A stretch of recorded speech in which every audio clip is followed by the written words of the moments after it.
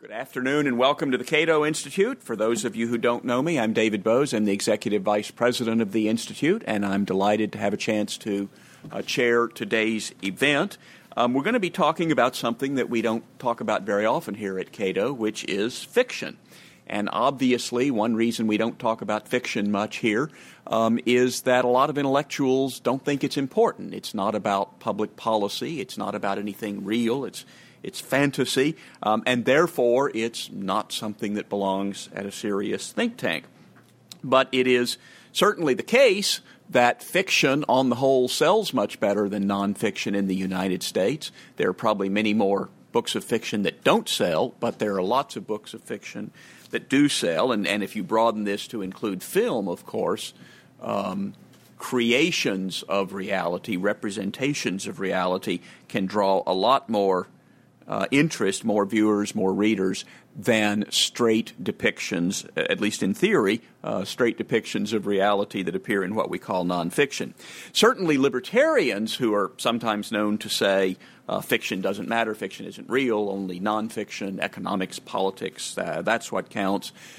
Many of them forget that they were first attracted to libertarian ideas by a work of fiction, often Atlas Shrugged or The Fountainhead, in perhaps fewer cases, although back when I was young, I think quite a few people also attracted to libertarianism by the novels of Robert Heinlein, particularly The Moon is a Harsh Mistress. So those who think fiction isn't serious as far as libertarians go sometimes forget their own backgrounds. And then when you broaden it beyond, obviously, the specifically libertarian world, there have been lots of important works of fiction that have changed people's ideas. Uncle Tom's Cabin, 1984, Animal Farm, things like that. There have been economists who have attempted to present their ideas in fiction. Henry Hazlitt wrote a book called Time Will Run Back, which has a great deal more economics than plot in it.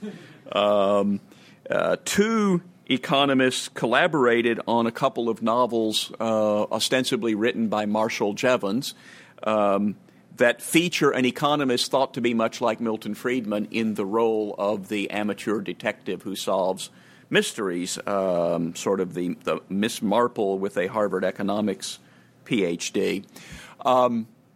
A lot of people who have read a lot of these things think that Russell Roberts' novels do a better job of combining the teaching function and the fiction function. Some of you may know Russell Roberts from his commentaries on NPR, or from his blogging at Cafe Hayek, or from his Econ Talk podcasts. Officially, Russell Roberts is professor of economics at George Mason University, and the J. Fish and Lillian F. Smith Distinguished Scholar at the Mercatus Center, and a research fellow at the Hoover Institution at Stanford. He has previously written The Invisible Heart, an Economic Romance, which came out from MIT Press. Before that, he wrote a novel called The Choice, which was named one of the top 10 books of the year by Business Week and one of the best books of the year by the Financial Times. His newest book is The Price of Everything, a Parable of Possibility and Prosperity, which has just come out from Princeton University Press. And if you saw the invitation we sent out, you know that it got a rave discussion by George Will in his Newsweek column. And commenting on Russ's remarks today, we'll have Nick Gillespie, who, as you know, is the editor of Reason TV and Reason.com, which most recently has described itself as drawing 2.5 million visits a month and is probably best known for the Hit and Run blog. Nick was Reason Magazine's editor from 2000 to 2008, and he had also been an assistant editor before that. During his editorship, he produced a book, Choice, the Best of Reason, which was an anthology of the magazine's best articles. For some reason that passeth understanding, Nick took a Ph.D. in English literature from the State University of New York at Buffalo and an M.A. in English with a concentration in creative writing from Temple University. And Reason describes him as almost certainly the only journalist to have interviewed both Ozzy Osbourne and the 2002 Nobel laureate in economics, Vernon Smith. So please welcome, to talk about The Price of Everything, Russell Roberts.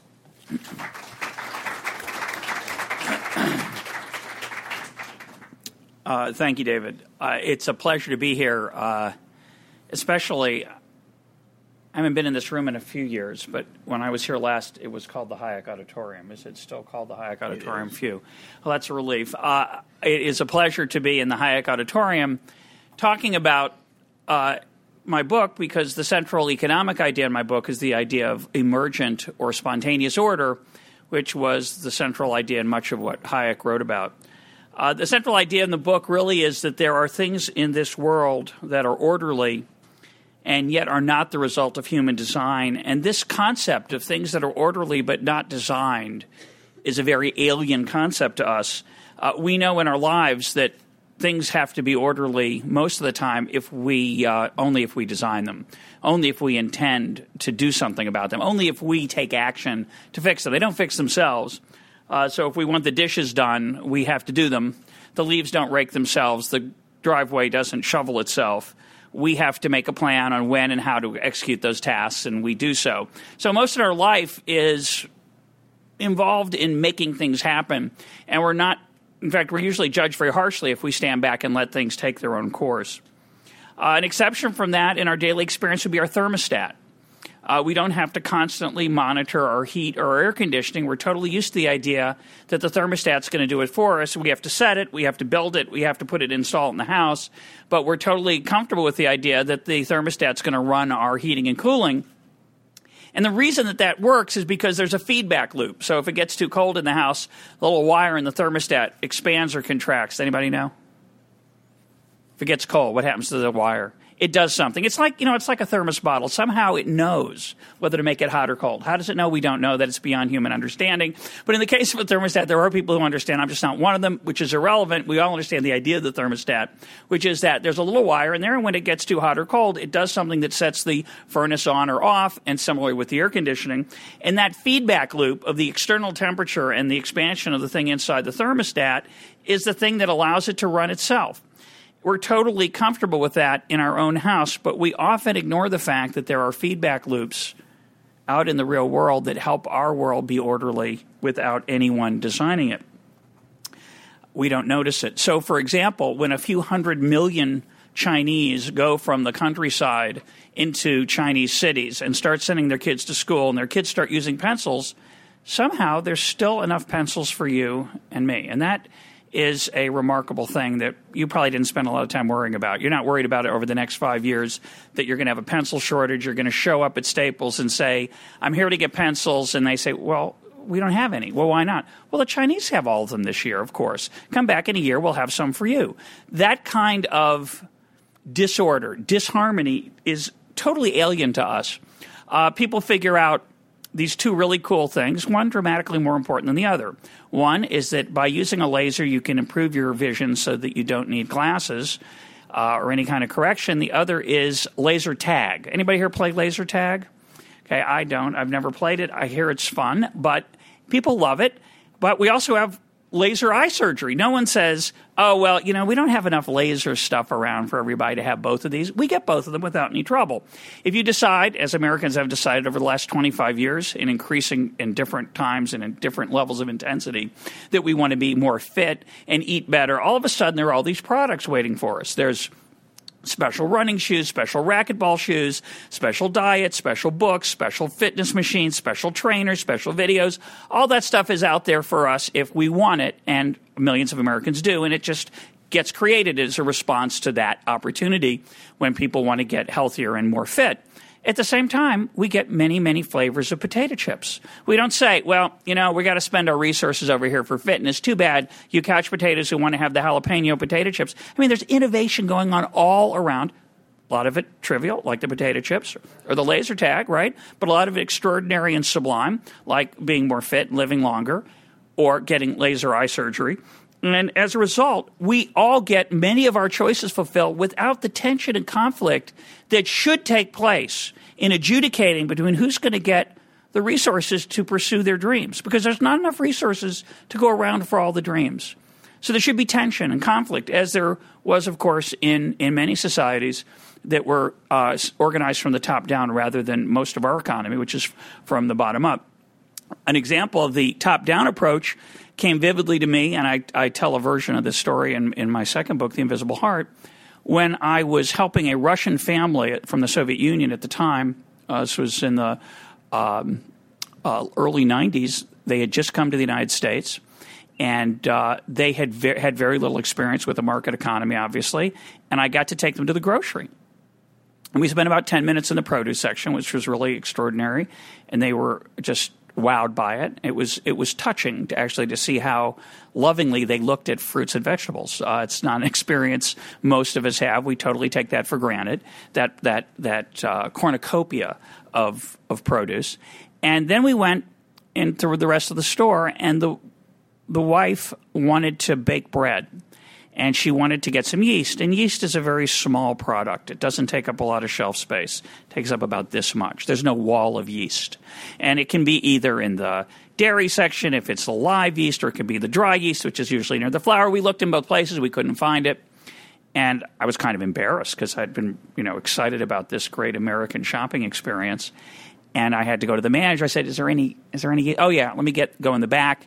Let me make sure. He went in the back. He found it. They hadn't put out the latest bit, so they put it out. And he gave me some, and the woman looked at me, the Russian woman, like this. So he's a big shot. They bring out the yeast for him. It's very nice. She didn't realize what she was dealing with. So in her world, who got the yeast was sometimes special people. Certainly who got the meat, who got the apartment, who got the phone, who got the car. In America, of course, it doesn't work that way. And that bottom-up system is really rather extraordinary. Our prosperity comes from the feedback loops of profit and loss that reward risk-taking and punish bad ideas. And that really is what guides innovation in our society, and it's really an extraordinary thing. What I tried to do in the book, In the Price of Everything, is to show how not all order comes from the top down, but rather much of it comes from the bottom up. It's the story of Ramon Fernandez, who grows up as a little boy in Cuba. His father is a legendary baseball player. When his father dies, his mother brings Ramon, who's 5 at the time, to Florida, risks her life, gets him out of Cuba. He becomes a tennis prodigy, gets a scholarship to Stanford, and is a student there when an earthquake hits the Bay Area, a really bad earthquake. He's having dinner with his girlfriend. When the lights go out, they realize they need batteries and milk and ice and a bunch of stuff, but they finish their dinner, and by the time they get to Home Depot, they're sold out. But Big Box, a fictional store in the book, Big Box has plenty of everything at twice the price. They've doubled the prices for just that night. That's the first 2 pages. And what the book is about is how Ramon gets involved in a campus protest against price gouging by this vicious retailer that's taking advantage of people on the night of the earthquake. That retailer's a donor to Stanford. He gets tangled up with the provost. They have a bunch of conversations then about the source of our prosperity, of which prices play a central role, as do profits in the profit and loss system. My fear is that we're in for a lot of top-downing and less bottom-upping over the next year, 2 years, 4 years, 25 years. It appears to be that we are at a watershed moment, something akin to what happened in the Great Depression that changed the way Americans and intellectuals looked at our market system. So I think it's a very good time to think about first principles and to think about what Hayek called the knowledge problem, the idea that knowledge is dispersed in our heads in the millions of people out in the world. The challenge of the economic system in many ways is to use that knowledge and coordinate it. There are different ways of coordinating. One way is with a coordinator. That's the Soviet system or some version of a mixed system. The second version is the bottom-up system, decentralized, using prices to coordinate resources and decisions. In our system, there is no weaver of dreams. And our dreams somehow manage to coexist with each other's without conflict, even though there isn't enough to go around, and prices manage that conflict. As I said before, at the heart of that system is the profit and loss system. The profit is the incentive for risk-taking. The loss is the incentive for prudence. And over the last, I'd say, 9 months, we have tried to avoid the loss part of it. We have consistently, with one exception, poor Lehman Brothers, See you later, too bad. But almost everyone else has been bailed out. Detroit's teetering, trying to get a large check from the rest of us. And without that prudence, we will lose the productivity of the profit and loss system. So I think we're doing tremendous damage to that system right now. There is tremendous pressure from intellectuals and the body politic to abandon the bottom-up market system, to move toward a seemingly wiser top-down system controlled by experts and designed. And I think it's extremely important in these times that everyone raise their voice in the name of liberty and freedom, because it is somewhat at risk. As if things get dramatically worse, we will see calls for dramatically more destructive things. And I think it's a very scary time. So those of you out there who care about these principles, don't just write your representatives. Talk to your neighbors. Make sure, help them understand the costs of the restrictions on the losses, the restrictions on liberty, and make sure that you help make the case for where our prosperity comes from, because it is, I think, a very dangerous time. That's the bad news. Let me close with some good news, and then I'll turn it over to Nick. The good news is that, unlike the 1930s, there is an intellectual base to draw on. The Cato Institute's an important part of that. And you're an important part of it. I think the understanding of how markets work has never been better. It's still abominably small in what it could be or should be, but I think the American people are much more skeptical of top-down government solutions than they have been in the past. But when things get bad, they will turn to power, and people, special interests, will turn to manipulate that power, and that is my fear. So I hope we will all work to keep freedom alive. Thank you very much.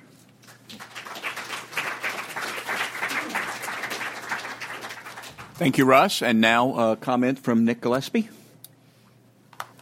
And if that's the good news, hopefully we'll keep freedom alive. I think the bad news is kind of winning out. Thank you very much, David, for inviting me. And Russ, thanks for writing your book.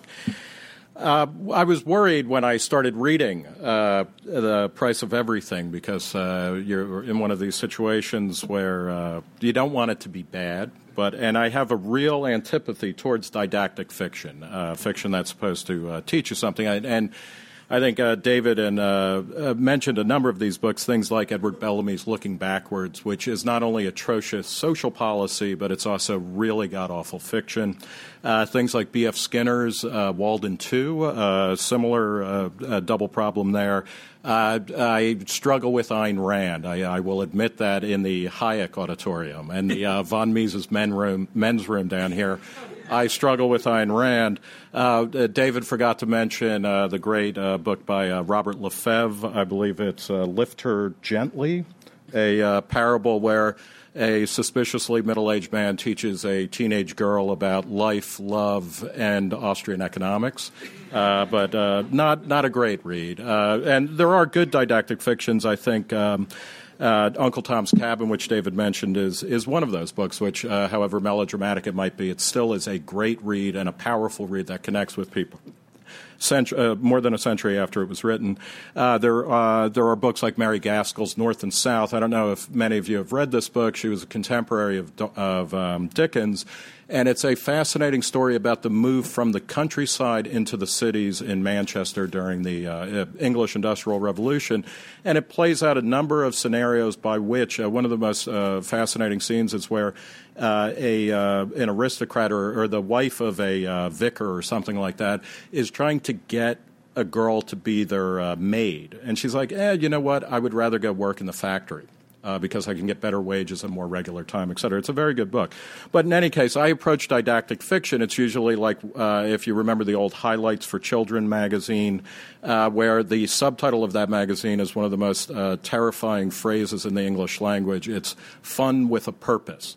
And that's how I usually approach didactic fiction. So I'm really relieved, or I was really relieved, to find Russ's book not just intellectually stimulating, but totally readable on a dramatic level. It works really well as a novel, and particularly a novel of ideas, and particularly in the interstices that are layered between the chapters about Ramon's, the main character's connection to Cuba, and eventually to the death of Castro, which becomes a turning point in the novel. And I think it's worth reading a short passage from this. This is from the chapter called The Weaver of Dreams, which is a motif that works throughout the book. And there are a series of short italicized sections before most chapters where the main character, either events before him or outside in Cuba, are described. As news of the death of the great leader spreads, of Castro, minds and tongues are in motion, trying to figure out what has changed and what is the same. The man who collects and sells parts for the 1960s cars tries to imagine what he could possibly do instead. The woman peeling potatoes for the restaurant she runs in her living room imagines opening a real restaurant. The boy with the magic hands, the boy who has tamed 1,000 basketballs over 1,000 afternoons, dreams of going to college in America. The manager of the state-run hotel catering to the Europeans wonders if he'll still have a job in a year, and if he does, whether the work will be harder or easier. The minister of the Interior in charge of prisons has a sudden urge to do something quieter and less lucrative. It's a nice passage which gets at a series of human details and reactions that's characteristic of the book, I think. And I mean this as the highest possible compliment that I could pay. I look forward less to Russ's development as an economist and much more to his development as a novelist. I would actually have spent this is I guess it's a parable, so it's going to be short, but I could have spent several hundred more pages with these characters for sure. Now, the price of everything, as Russ mentioned, the price of everything comes into the marketplace of ideas at a time that couldn't be more crucial. Russ has said that this book is an attempt to instill awe at the market systems and the way they sustain our standard of living. In the most recent issue of Reason, which is just coming out, the January issue, we actually ran a short transcript of an interview with Russ that he had been kind enough to do for Reason TV a few weeks ago. And what he said in that is worth thinking about here, because this is kind of the aim of the book, and I think he's 100% successful in this. Unfortunately, we do need 105% productivity now, but he said, Hayek called our economic system a marvel. We don't have enough awe at the incredible stuff that our economy is able to achieve with no one being in charge. So what I try to do in the book is give people an idea of the forces that create order in our lives without deliberate design, the virtues of leaving things alone. Not just because freedom is good, which it is, but because of what freedom produces when we are able to choose our own path, choose our own dreams. This we desperately need now more than ever, which I guess wasn't that Nixon's second campaign slogan, but now more than ever we desperately need to humanize economics and markets and to define them tooth and nail against traditional foes on the left and newfound ones on the right, especially over the next 6 weeks lasting in the Bush administration, as well as the next 4 years. And I hope that Russ is wrong when he suggests over the next 25 years. But something has happened. Clearly the policies that have been pursued just in the last 6 weeks are god-awful, and they're not going away. In fact, it seems likely that everything will be doubled down. Whatever happened in the past 6 weeks or over these 2 months will probably happen again. In just the past few weeks, we've seen disastrous attempts by the government, Democrat, Republican, perhaps mostly Republican, if you think about it, by the government to take control of the economy, to plan things out, and a virtually wholesale rejection of markets. George Bush had a fantastic moment where he talked, in order to sell the bailout, he said, I'm a big believer in markets, except when they don't work, which is right now, so we have to get rid of them. That's a paraphrase, but not much of one. It might be nicer than what he actually said. Hank Paulson told the L.A. Times last year that it's a market failure when housing prices go down. which is a curious definition of anything having to do with free market economics. People like Sarkozy in France, who was elected as a center-right candidate, has said, the laissez-faire moment is over. And I'm sure most of us here are wondering when it ever began and how did we blink so that we missed the laissez-faire moment, but we do know that it's over. This is a tough time for free minds and free markets, for the libertarianism of the Cato Institute, of the economic principles at the heart of Russ's vision of society and the good life. And it's important to recognize, as we talk about humanizing economics and markets, that it is, in the end, it's about human beings. It's not a system. It's not merely a system of resource allocation or increasing efficiency or innovation or actually facilitating cooperation across a wide variety of countries, of cities, of towns, of people, of ethnicities. It's about that, what Russ is talking about, being able to choose.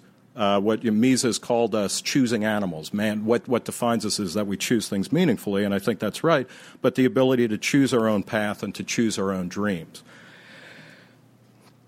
The book, The Price of Everything, starts with an incident of price gouging, or so-called price gouging, and returns again and again to Cuba and Castro. And I want to close out my comments by pushing on this and hopefully throwing the first question to Russ about this. One of the things that libertarians, people who are in favor of free markets, of minimal controls on people's ability to choose among various ways of living, are often called heartless cold bastards. People like Mike Huckabee, who is emerging as a potent element of a possible future for the Republican Party, has singled out libertarians as cold, heartless, calculating homo economicus, or I don't know what the plural of homo economicus is, but Mike Huckabee doesn't like it. But we are often accused of being heartless, of being cold, of being calculating machines. And yet people like Fidel Castro, who really he's the great villain of this book in a lot of ways, and his death is what in many ways turns this book into a comedy almost, or in a classical sense, it's a book with a happy ending. But Castro, Che Guevara, any number of left-wing tyrants who sprinkle magic words of, land restructuring and mass ownership, vanguard of the proletariat or whatever. They sprinkle these words over their actions, and somehow they're seen as the humans, the humanistic ones, the ones who take care of the little people.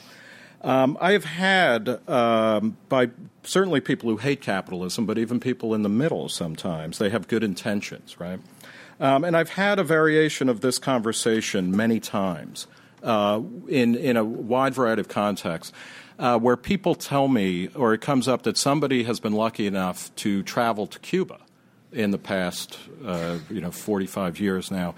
And everybody always says, you have to get to Cuba before it is ruined. And I play dumb, which is a role that I am, perfectly suited for. And I always say, what do you mean by it's ruined? And they mean before Fidel Castro dies, or before Raul Castro is strung up in a plaza somewhere. And I even know people who from Venezuela who hate Hugo Chavez, but say, Castro, he's the real deal. I mean, and one of the questions that I want to ask Russ, or because his book is about persuading people to take on a different worldview. I mean, it will give you sustenance. It's like how many of you have been drinking non-fat milk for many years? It's like taking a long pull of whole milk. I mean, it's rich cream for those of us who already agree in the main with Russ's kind of perspective on things, but the idea of it is to persuade people to take on a different point of view. And one of the questions that I want to ask is how do you or can you reach those people who tell us that we must get to Cuba before it is ruined, before it becomes stops being what Jeff Flake called the congressman from Arizona, a museum of socialism. And there are really only 2 or 3 left, although it seems that America right now is busy building a big addition to Cuba, and I'm not talking about Camp Gitmo either in terms of socialism. But then on the right, how do you reach the Mike Huckabees of the world, and to a certain degree the Sarah Palins of the world, who again are emerging as anti-market foes on the right? They dislike They want energy independence.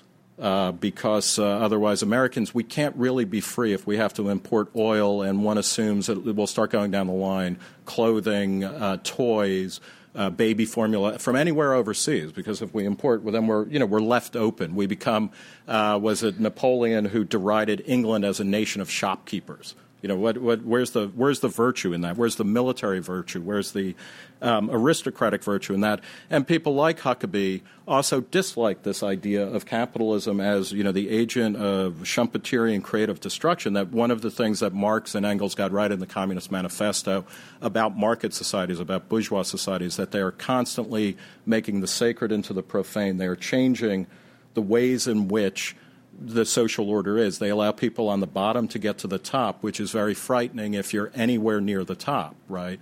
And also suddenly, everything solid dissolves into air, and homosexual individuals who are gay want the same rights that individuals who are not gay have, and that creates social disruption. So I'm going to sit down and I'm going to ask you now two small questions. How do we reach the left, and how do we reach the right with the message at the heart of your book?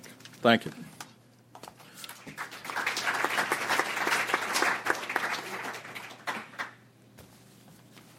I think this is going to be being broadcast on the web, right? Yes. And will it be preserved on the web after the fact? Eternally. Okay, well, whoever's editing this, just cut out my part, because that was so much better than what I have to say about my own book. Thank you, Nick. That was really eloquent and very well done. I only wish that it had been exaggerated. On the issue of reaching the left and the right, I gave a talk here a long time ago that is, I think, still up on the web, on speaking to the open-minded skeptic. It's a waste of time to speak to the dogmatic folks on the left or the right. But fortunately, they're small in number, at least for now. The people I'm talking about, the open-minded skeptic, are your neighbors, your friends, your buddies, your family, your cousins, your aunts, your uncles.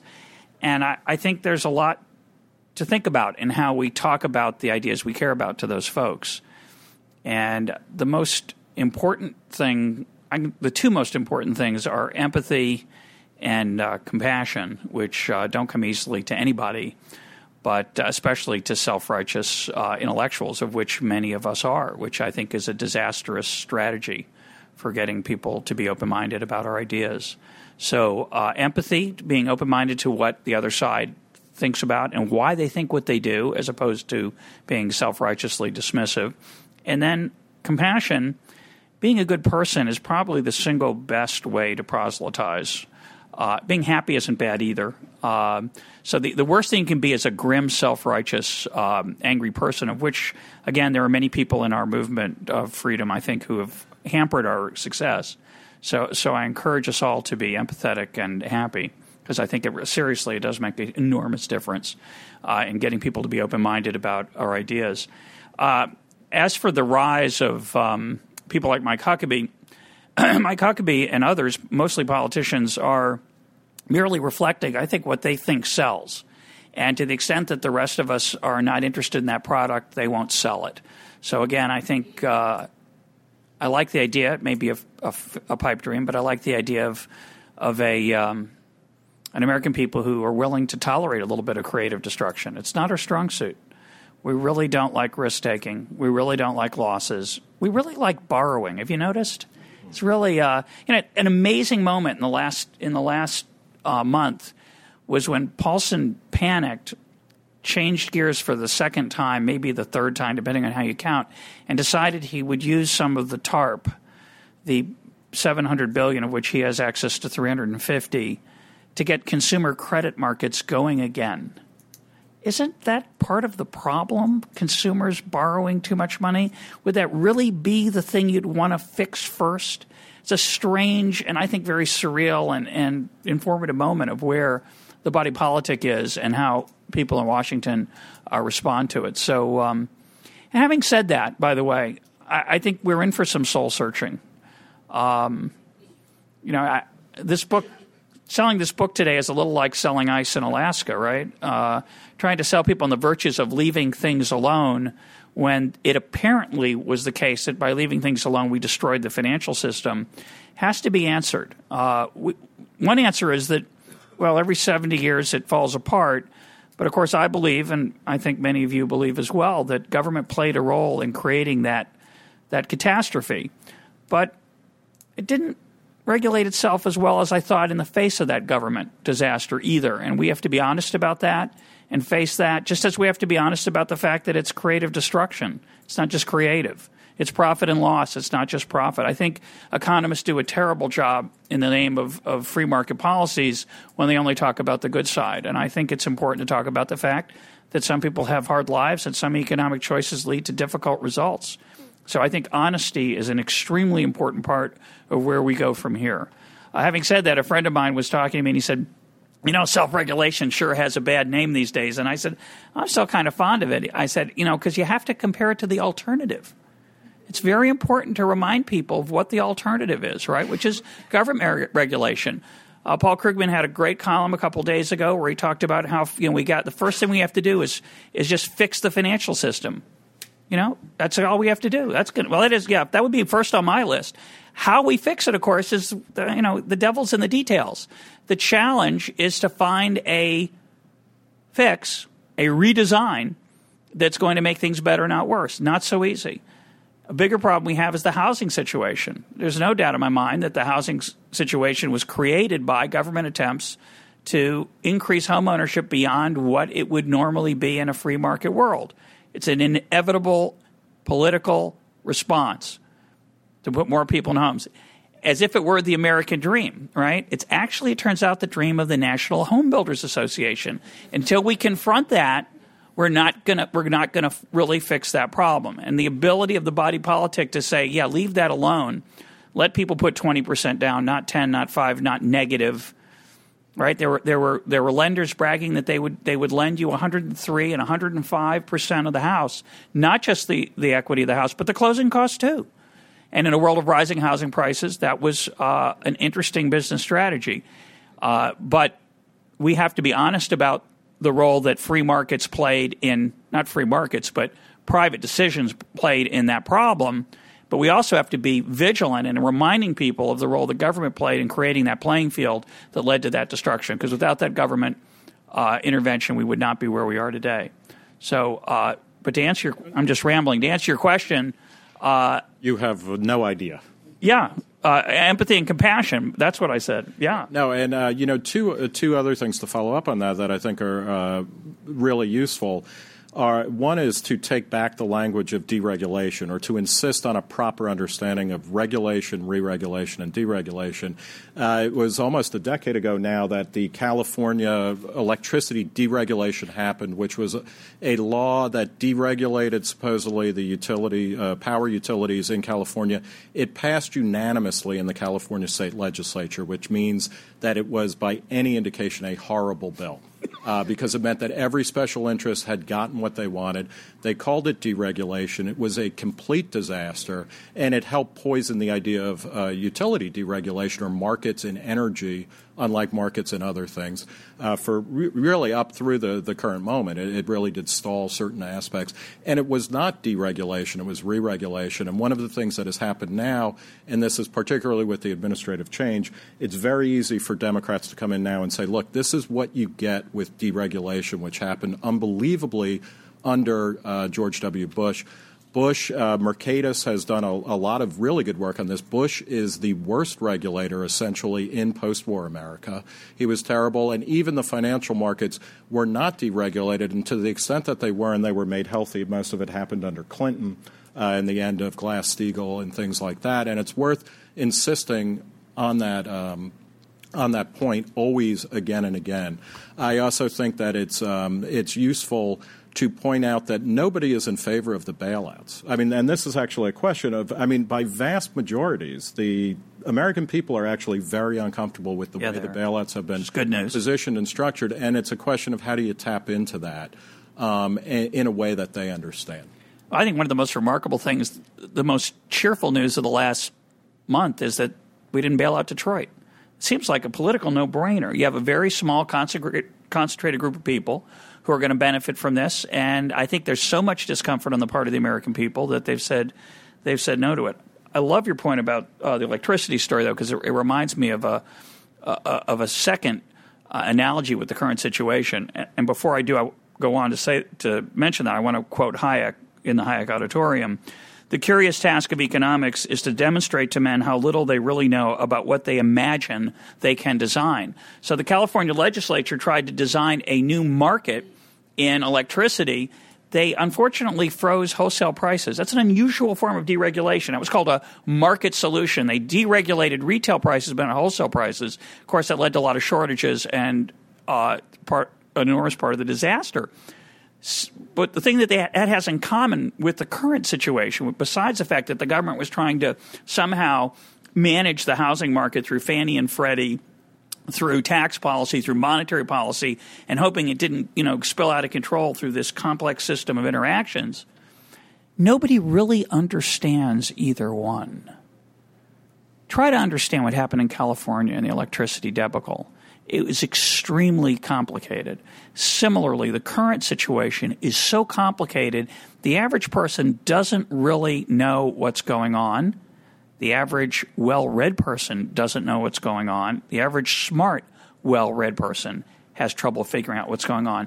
And when there's that level of ignorance, we get the creation of myth-making. So the other thing I'm worried about, and why I think it's important to take Nick's advice to heart about language, we also have to try to take charge of the narrative. We're losing the narrative. The narrative now is greed ran amok. Government wasn't allowed to regulate, and we deregulated, and as a result, the whole system, a bunch of people got rich, and the rest of us lost all our money. That's not what happened. Sure, greed played a role, but greed always plays a role. Greed's really old. It goes back to the Garden of Eden. Greed it doesn't change. We don't get greedier. Suddenly human nature, genetics, it's really not what's going on. It's not much of an explanation. So another theme I would push is to read a lot. Try to figure out what's going on. Try to stay informed and try to help other people stay informed, because there is an immense amount of ignorance because it's complicated. And as a result, people try to exploit that in the political process. Very important time to try to be informed. I think also following up on the idea of the narrative, one reason also is excerpted in the January issue. Robert Samuelson, the Washington Post economics writer, a great new book called The Great Inflation and Its Aftermath, which looks at the taming of inflation starting in the 60s through the late 70s and early 80s as a major I hate to use the term game changer, but a game-changing event in the American economy, and that it set up the past decades of prosperity that we had. One of the things that's interesting is that it's something like a majority of people in America have been born after 1962 or 1964 now, which means that part of this narrative that is spinning out now, and Paul Krugman told Charlie Rose, when Obama is inaugurated, I want him to call for a New Deal. And the whole idea that we are back in a Depression era, or that we need a New Deal, which oftentimes overlooks the facts of how the old New Deal worked and extended, according to recent research by UCLA economists, as well as an understanding pushed by Anna Schwartz and Milton Friedman. It extended the Depression. It extended economic downturn for all sorts of reasons. But even beyond that, we are talking about a point where housing prices are now what they were in about 2004, where unemployment is at 6.1% as opposed to 25% in 1932 or 10, 11% in 1981. Where inflation, which does seem likely to return in a big way but is still relatively negligible, most people today don't even remember the recessions of the early 80s, much less the Depression. And as a result, reminding people of, everybody I know who is complaining about tough times, they're still waiting for it to happen to anybody they know. It's not even, the bailout happened before we even had an official quarter of negative growth, much less a recession. And there is something bizarre about the quickness with which we seek to strangle any feeling of kind of psychic duress from an economic perspective. And I think it's useful to try and recast things going back through what are the recessions of the post-war era, and how long did they last? How bad were they? And where do we fit in on that? And we're not even technically, we can't be in a recession yet. We had 3.3% growth in the second quarter of this past year, and people were disappointed. I mean, it's a very odd kind of discourse. Yeah, but I am worried that it could very well get dramatically worse. Partly from what the government's doing to try to make it better, partly from natural causes. But it's a great point about expectations, and it is really the reason I'm particularly nervous, which is I think about my parents. My dad was born in 1930. My mom was born in 1932. They grew up as kids in that decade of the 30s when times were very unpleasant and very hard, and it changed their worldview forever about what life is about. My dad has probably never spent more than $40 on a pair of shoes, because why would you? They both cover your feet, the $40 pair. I said, Dad, your shoes, how are they? Well, he's got blisters. They're uncomfortable. I said, why don't you spend a little money on your shoes? You can afford it. No, it's wasteful. So he has a whole different outlook. Whereas I, born in the 50s, many of you born later, some of you born maybe a little before, but we have never lived through hard economic times. Our idea of hard economic times is 1981. And as you say, unemployment was 10%. A little over 10%.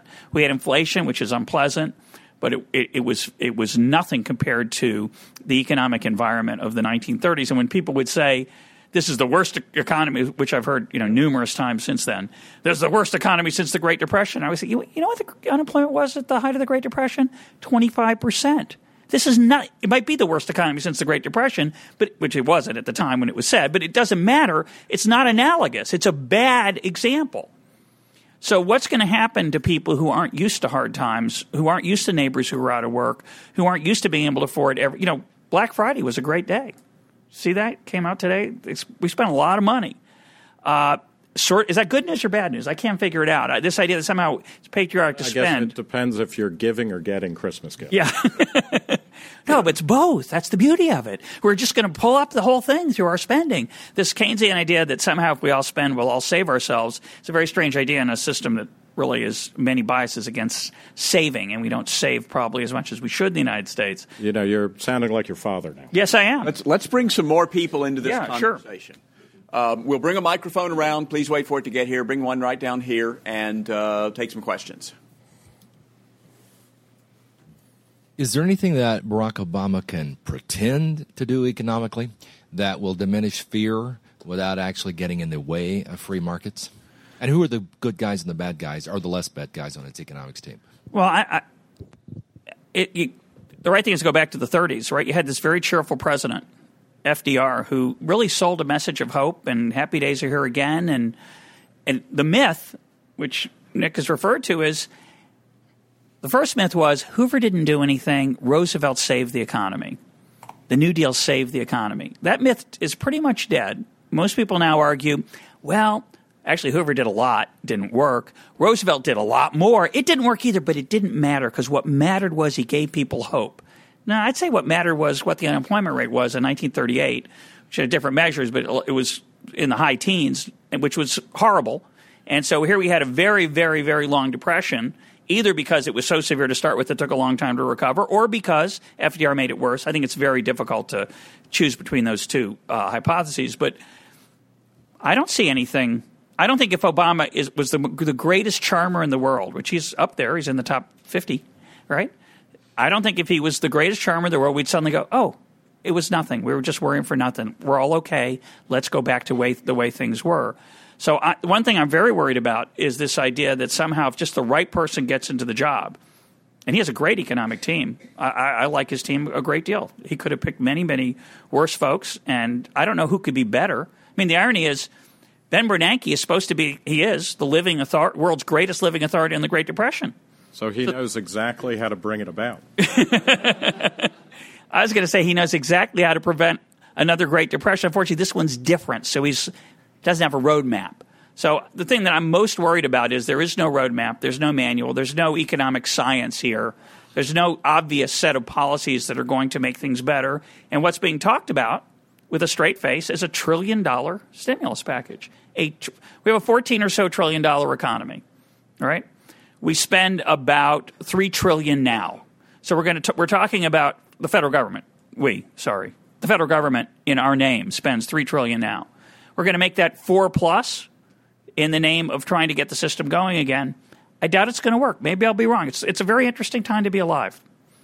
Because I am a PhD in English literature, unlike a PhD in economics, I have the economics answers. I know so little that I know what I know perfectly. But I would say there's two things that Obama could do. And one, and it's true, this is a totally different situation for any number of reasons than the Depression. But one is not to follow through on his apparent promises to restrict trade and to kind of enact a 21st century answer to Smoot-Hawley, to the tariff bill. And to actually, hopefully, Austin Goolsbee, who's one of his economic advisors, who signaled to Canada that no, we didn't really mean anything about renegotiating NAFTA, and keep barriers as low as possible. There is a huge nativist sentiment, and Obama played on this about China, about energy independence, about interdependence in the world, globalization, and it affects a lot of people. And this is a major source of anxiety, that somehow my job is going to disappear because those millions of people move from the Chinese countryside into the city. I think that's one thing. And if he signals pretty clearly that he is not going to be a restrictionist or is not going to be worse or as bad as George W. Bush was, who had a lot of bad tiffs early on in terms of trade. The other thing is also drawn from the Depression. Roosevelt promised bold, persistent experimentation. And he delivered it throughout. And this is Amity Schlei's really good revisionist history of the Great Depression, talked about how one of the problems with Roosevelt is that he never stopped to let anything even work. He was constantly coming up with new plans on an almost daily basis or a weekly basis during the Depression. And as a result, you freeze out investors. We are already seeing that where Hank Paulson isn't there a prescription drug we can give this guy to just settle down? I mean, he is manic beyond belief, and that is roiling markets as much as anything else. When the first bailout was being proposed, Barney Frank and other people were saying, we don't have the time to know whether or not this is the right thing to do. Right. We just have to do something. And that's not a good answer. And one of the most disturbing things about getting older, besides your body giving out and your mind giving out, and is when you start to realize that the doctors you go to, like you think, they're smart because they went to medical school, and I know I would never get into medical school, and then you realize these people are really not very smart, but at some point they were good at whatever tests they took, filling in bubbles and this is happening with the U.S. government, and where it is. Hank Paulson is really smart, right? He's an egghead, and he was the head of Goldman Sachs, who he just gave $25 billion to. Isn't that a bizarre turn of events? So what a coincidence! Yeah. But end the bold, persistent experimentation, and say, whatever nag, old glue factory horse I rode in on, it stops with that, and we'll work around it, but not to keep coming up. And Obama has said we're going to try a lot of different things, and that's not good. I also want to mention the work of Bob Higgs, who's written very eloquently on the 30s as a time of uncertainty due to that experimentation. And I think we're getting a flavor of it now. Yes, right here.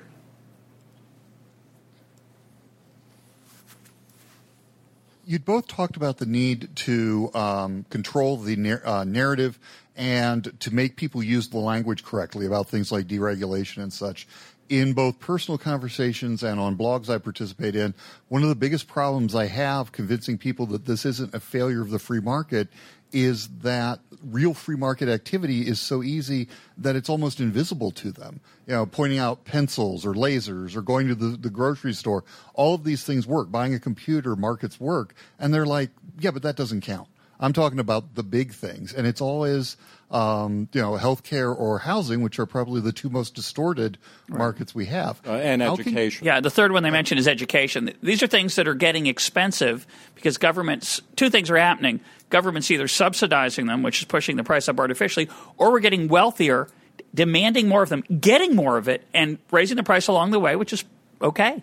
So how do you, if the free market is invisible when it's actually working, how do you get people to understand it and to trust it? Nick?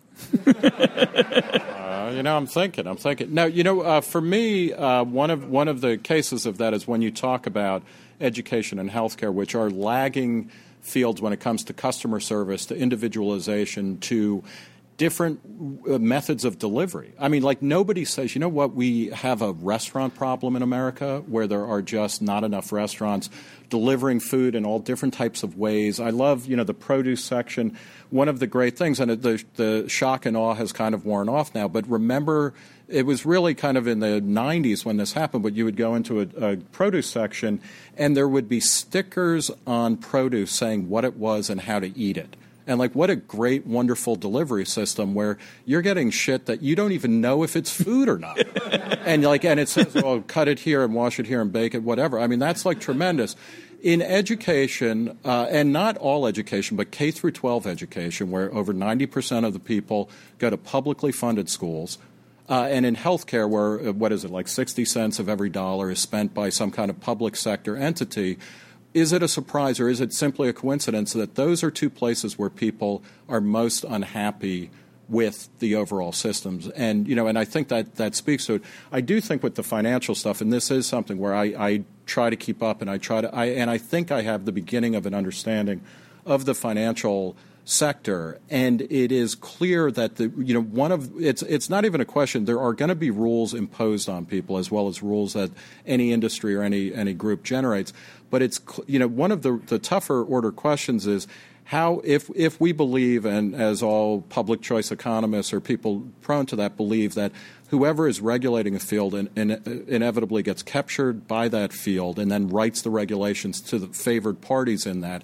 How do we pull out of that to, really this time get the regulations in the financial sector so that they're more transparent and visible? And I think one of the points that Russ has stressed in a lot of different venues, which is really important, that one of the problems with the bailout is that it makes it easier to invest and take losses. And that's a big problem because I know that I would be much more, if I knew I'm going to lose this money and it might be gone for good, I will be much more prudent in terms of what I do, and I would have more knowledge.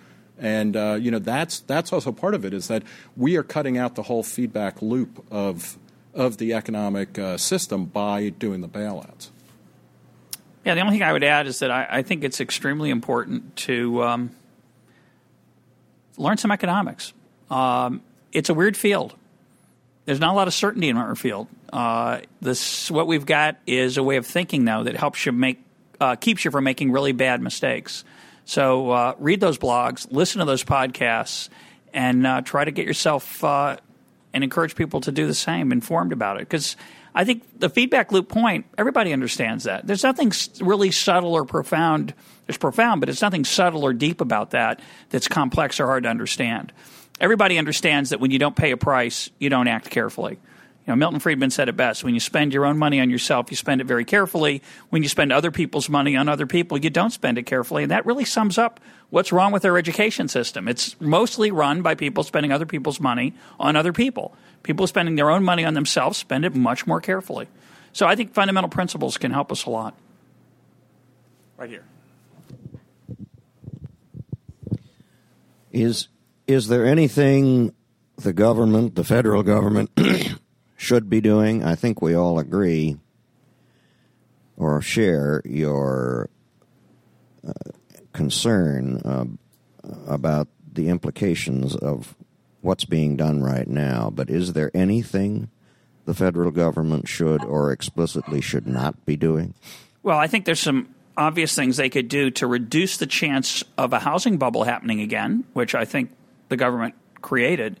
There's a general belief that this housing bubble just came out of nowhere. It was just the most eloquent and thoughtful person on this is Robert Schiller, who I interviewed a couple months ago before I understood very much about the government's role in housing. And his basic argument is, well, just people started thinking it was going to go up, and when you start to think that, then it's wise to even invest, because even if you think it's not going to keep going up forever, even if you think it's just a bubble, you don't want to miss out. And I don't think it just came out of nowhere. I think it was a mistake to create government-sponsored enterprises called Fannie Mae and Freddie Mac that were designed to serve two masters, investors and Congress and the American people, three masters, start counting. That's fundamentally flawed. So the first thing I would hope, coming back to Terry's question, one thing that I wouldn't count on this, but one thing would be nice to hear politicians say is, that was a mistake. I haven't heard that very often. I heard some economists say it, but that was a mistake. They were structurally flawed.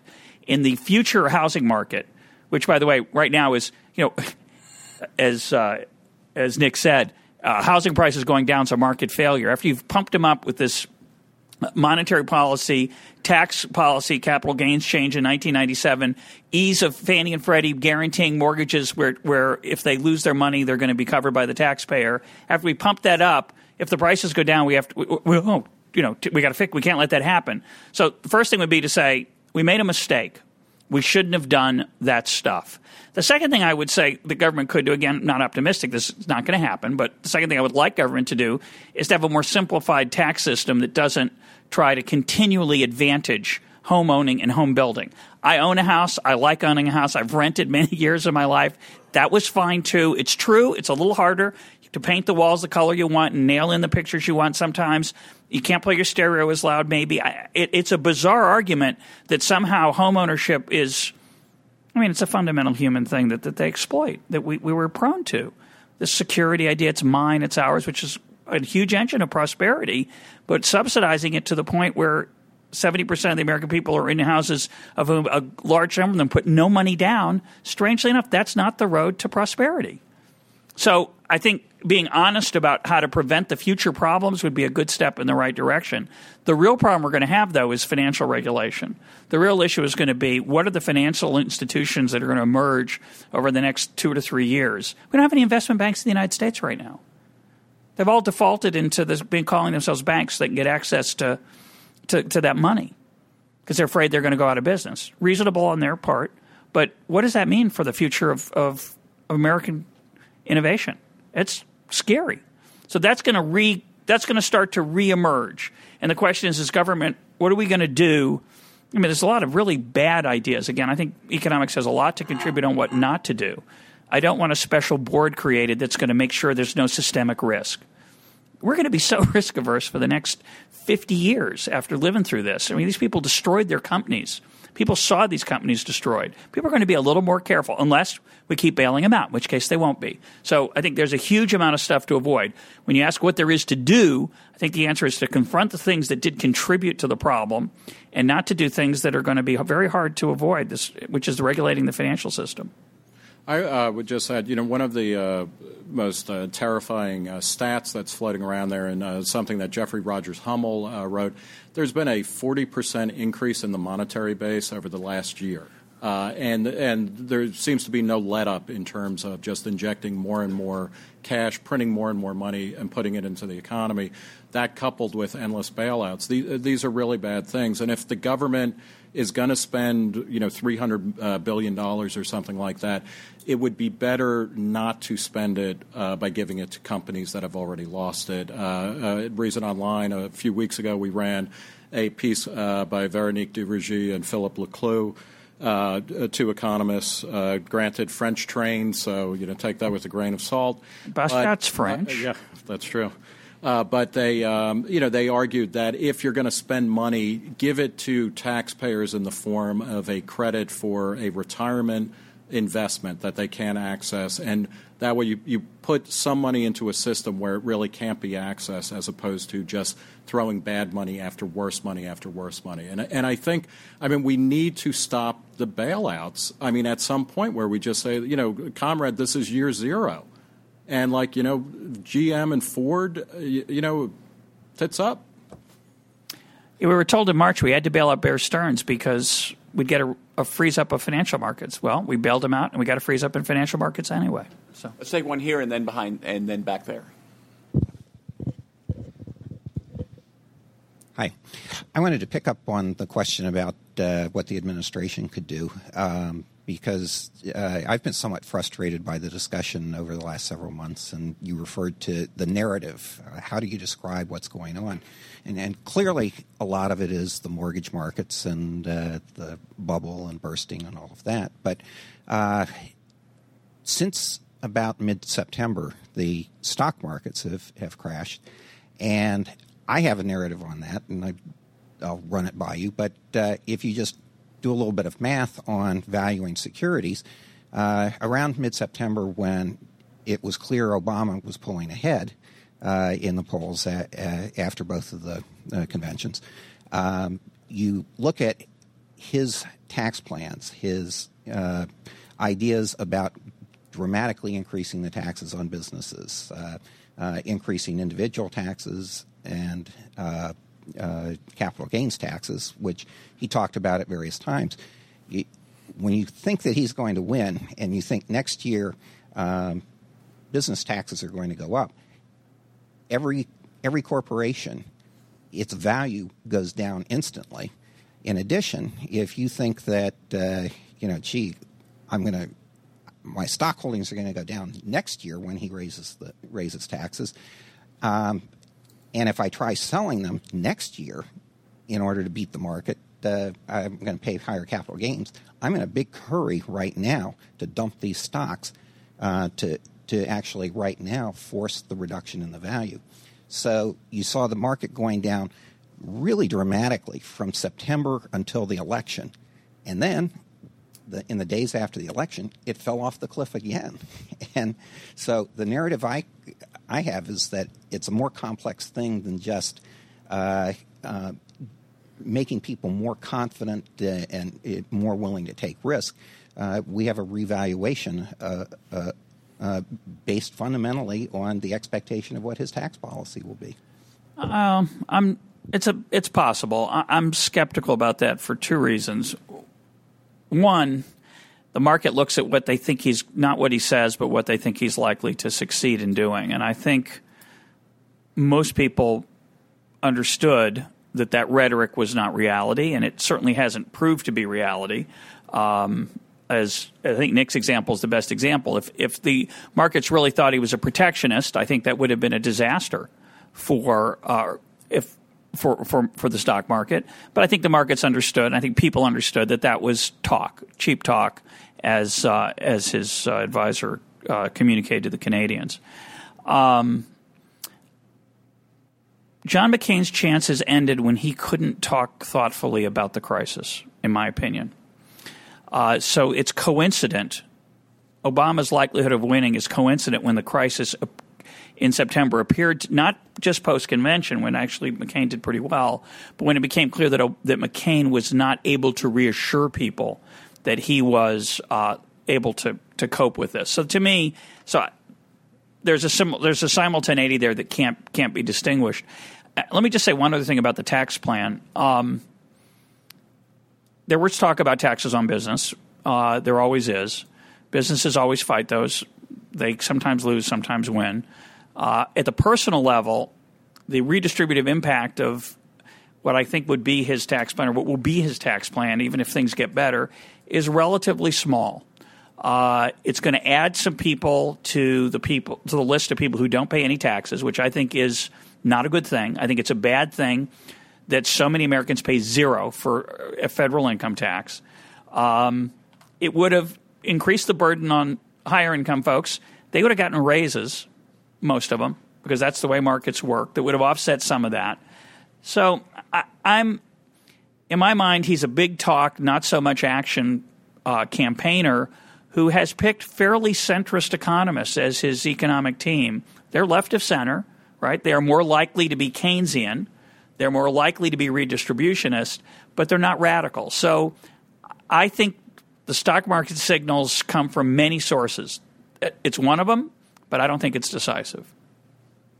To go back to that larger question of narrative, I think it is true that McCain and, more broadly speaking, the Republicans, who are supposed to be a party of free markets, which I think everybody in this room, as well as anybody listening and the NSA, everybody knows that's not true. But they sputtered. I mean, McCain was like a cartoon character where steam was coming out of his ears. He got on the plane to come back here to make sure there was a bailout. I mean, if he had, just from a basic retail politics, he should have created his unique selling proposition, was that if Obama was in favor of the bailout, he should have been against it, and he should have had a couple of reasons for why.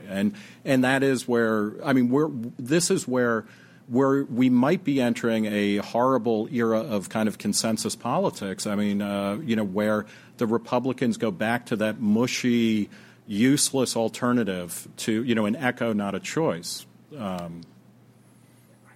Okay, last question right here. Talk later. The book, one of the things I was wondering about is what you hear often about a big box store is that they like to go into sort of a neighborhood and they sort of muscle their way to get special tax breaks and stuff that the smaller stores don't get. And so so I wonder from that standpoint, is there still a good reason to dislike big store or big box, or is it that's just all part of the market system and it works itself out and it's not a positive thing?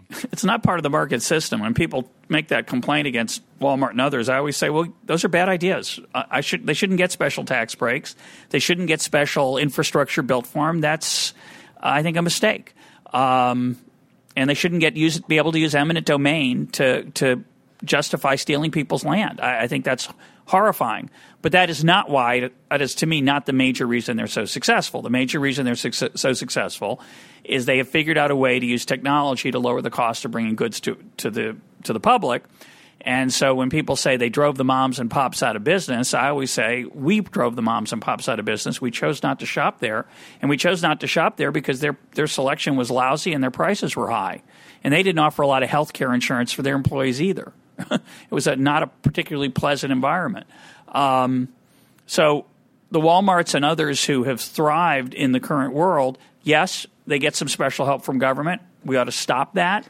But the reason they're successful is they've figured out a way to keep their inventory costs low, the way to design their warehouses. They've made stuff cheaper. They've raised our standard of living, not out of the goodness of their heart, but because they wanted to make a lot of money. And they shouldn't be entitled to stay in business. If they can't keep up with the competition, they should be left on the wayside, which they, of course, inevitably will, just as Sears and others who were the giants who were exploiting us in the past were. So their day will come. But as long as they play by the rules, and I wish some of the rules weren't the way they were, but that's the way the system's designed, and we're the better for it, in my opinion. Yeah, and Walmart has suffered huge losses. I mean, they pulled out of Korea and Germany, partly because they didn't adapt to the local circumstances particularly well. I had actually followed the kind of anti-sprawl movement and the anti-big box movement. In many ways, it's over. I mean, now they both can make certain deals. 15 years ago, when Walmart would show up in a town, they would come and say, you know what, we're going to build this much extra infrastructure. We're going to give you money for a community center.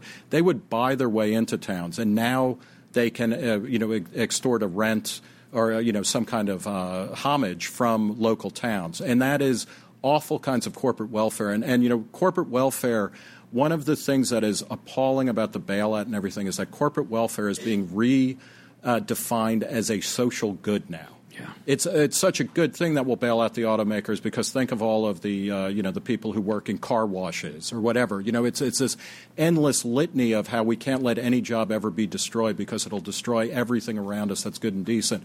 Corporate welfare is awful. It is always awful, and it always will be awful, and it's worth bringing that up. By the same token, this I don't even think this is particularly controversial anymore. Big boxes. Nobody talks about the end of downtown the way that they constantly used to, starting in the 1920s through the 1980s, when Walmart and a few larger chains, mostly that came out from outside of big cities, started coming into what used to be places near places like New England, places like California, New Jersey, the Mid-Atlantic region. Everybody knows that downtowns died because people moved to suburbs where they would rather be, and people also know, I think, and Walmart is a good example. Two of the big beneficiaries of Walmart and of Home Depot are Ace and True Value hardware stores, where they've shifted their business model to be more service-oriented, and they've learned how to coexist and create a better kind of ecosystem for consumers, because you can go to Walmart if you know what you're doing and buy some cheaper tools or whatever, or you can go to a place where you'll get actual help. And they're flourishing as chains. So it's I think one of the things that is really interesting about The Price of Everything, to bring it back to Russ's book, is that it actually walks people through how that kind of system works. And in a way, I mean, the acid tests, and I would love to do get some of your George Mason colleagues to do controlled experiments on people and have them read the book and see if it speaks to them. I mean, I'm sure that it will to the skeptic, not to the ideologue, but it actually walks through that in a very meaningful way. All right. Well, that's a good note to end on. Thank you very much, Russ, for writing the book and for being here. Thank you for coming, folks.